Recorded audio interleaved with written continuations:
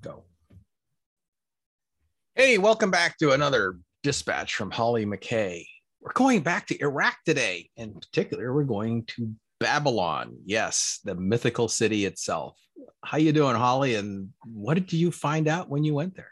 Right. So yeah, Babylon is obviously a very storied place and somewhere that I've always wanted to visit in my many trips to Iraq. And this was sort of the first opportunity that I was able to get there. So it is about 50 miles south of Baghdad, also referred to as Babel. And it really is a mythical place. It's somewhere that's featured in the Bible as well as in the Quran.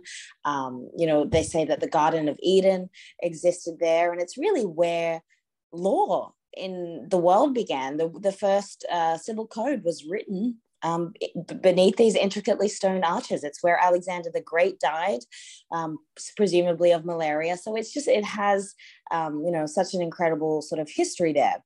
But what you sort of find when you go there is how much is still standing, which is wonderful, but how much has really been looted and destroyed. And this brings up a very pivotal question, because obviously Iraq really is the cradle of civilization, and it's where so much of life as we know it really began. And really over the years, whether it's from endless wars, whether it's from poor management and poor reconstruction of these places, so much has been taken. And then obviously ISIS in Mosul, and that they tell me that the archaeology experts in Iraq tell me that 80% of the artifacts in Mosul were destroyed by ISIS. So you sort of it's an unfathomable loss of history, and then trying to piece together what has already been taken it's such a mammoth but really important undertaking. Yeah. So the Iraqi government, obviously, for at least from a cultural standpoint, has a very big interest in preserving whatever is left and actually recovering things that have been taken to other parts of the world to bring them back to where they should be. How intense or concerted is the effort to go do that by the Iraqi government these days? Yeah, I mean, it really is. It's a if you are convicted for taking any sort of archaeology from Iraq, you face the death penalty. And right now there's a British geologist who went on a tour to the sort of the south of Iraq, and was sort of basically told, oh, you can kind of take something, and a couple of these older gentlemen sort of took tiny pieces of rock and really didn't think that they were anything, and in fact declared them going out of the airport because they just really didn't think it was anything. And and they faced the death penalty, and one of them passed away while in jail, and the other one, I believe he was recently sentenced to 15 years behind bars, and this is a man in his late 60s. So it's something they do take incredibly seriously.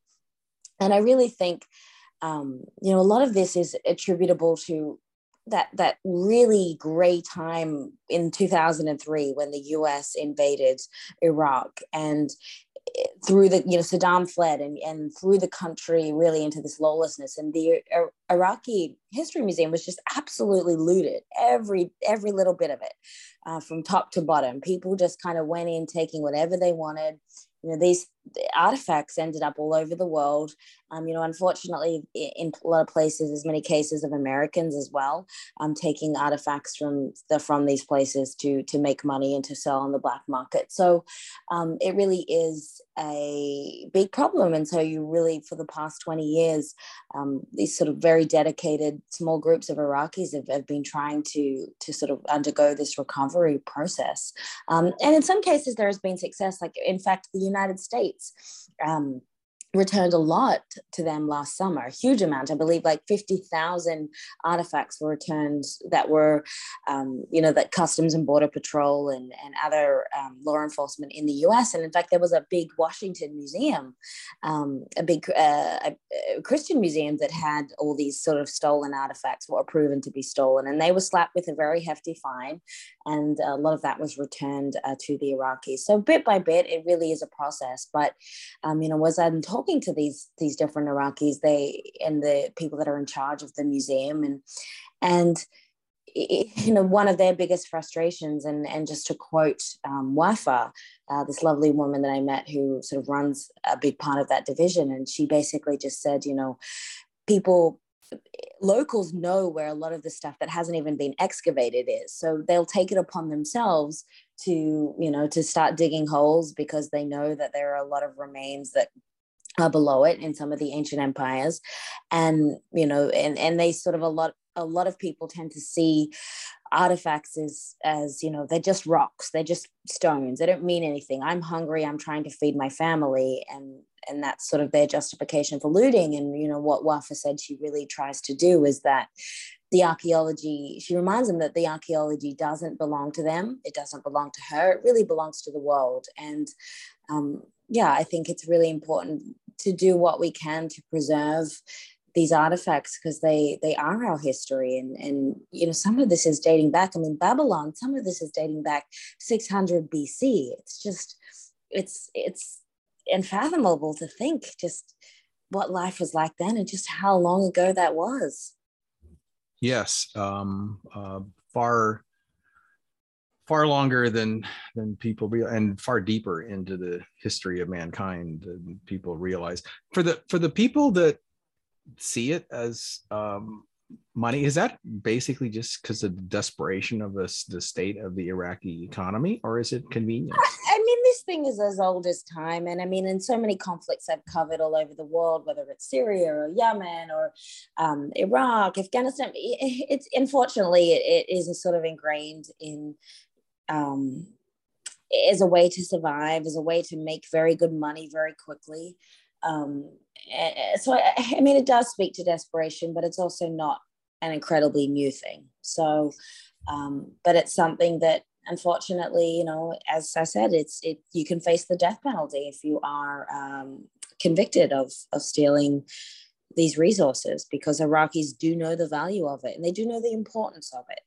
Yeah, is that death penalty extend to local citizens as well? Yes, these are the local citizens that are often convicted, because they're the ones, that you live in a village and you were aware that in your village there's a lot of unexcavated archaeological sites, and you take it upon yourself to start digging a hole and get caught, you will face the death penalty. It has been a long time since I think anyone has been necessarily put to death because of it, but certainly that is the maximum penalty that's still in the books. And, if you don't get that, you certainly will get quite a significant jail sentence. Yeah. So it's a little bit like the Egyptian stealing from Pharaoh penalties. Yeah. So for on the international market, which so unfortunately those two people that thought that it was okay for them to take something through the airport, and turned out it was not. But clearly there is a large amount of artifacts that continue to circulate around the world, not just from Iraq, but many other historical places as well.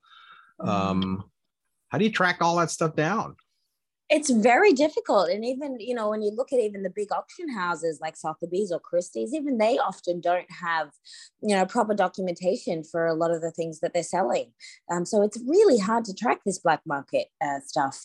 But obviously one thing that I've been looking into, with the Liberty work that I've been doing is blockchain. And blockchain is something where you can really maintain immutable property records. And this can lead to proposals for real estate records and for other records of property. And I think that's something where it hasn't really been tapped into, but there is an avenue or an application for antiquities to kind of go down this route. Antiquities are less regulated than, something you buy at your local supermarket. So as you can imagine, it's rife with fakes and forgeries, and trafficked antiquities are known to fund organized crime and terrorist organizations. So it's something that it would prove, is just from a national security point of view, to really give more attention to. So I think if you look at how the blockchain exists and the efforts that have been made in the past, and we've looked at legislation and black market crackdowns, and it really hasn't stopped it. It's, war, poverty, and these things just cause these industries to grow. So I do think it's certainly worth exploring the more practical alternative And that's to have a really comprehensive database for antiquities. And the blockchain is something that's encrypted, and it could make items more easily verifiable to all parties involved. So if you are the Iraqi government and you are getting antiquities returned, you can log a lot of the information quite intricately into the blockchain. And at least then going forward, it may start to kind of put a dent in where anything ends up, and things can a little bit more easily be tracked. And if anyone tries to tamper with, any of the data, that is kind of very flagrantly exposed. So, it's certainly not a cure-all, but I think it will, it's something to look at how technology can be used in this space going forward. Yeah. Well, I know that the people do try to keep records of this stuff when they can, and it is, it started with paper, or even stone tablets, I think. Yeah, but yeah, definitely. I mean, with the number of artifacts that are out there, the adoption of that kind of thing. Plus, if you add artificial intelligence and image recognition to it, you can pretty much, I mean, the technology is there to improve the way inventories of things are tracked over. And, I'm getting a bit nerdy, but yeah, I can see that. And it's probably a good thing for artifacts like this, because you kind of do want to have a way to create a permanent record, so that if it shows up anywhere else in the world, you know it almost immediately or instantaneously because of the speed of the internet. That would be good. Yeah, technology is changing. Yes, it is. Well, you certainly do find interesting places to visit when you go to places. And I mean, when you said you wanted to talk about Babylon, all kinds of things came to my head, and it's pretty cool. So thanks, Holly, for the sharing what you learned when you visited this antique and special place in human history. We'll talk to you again soon. Thanks, Dennis.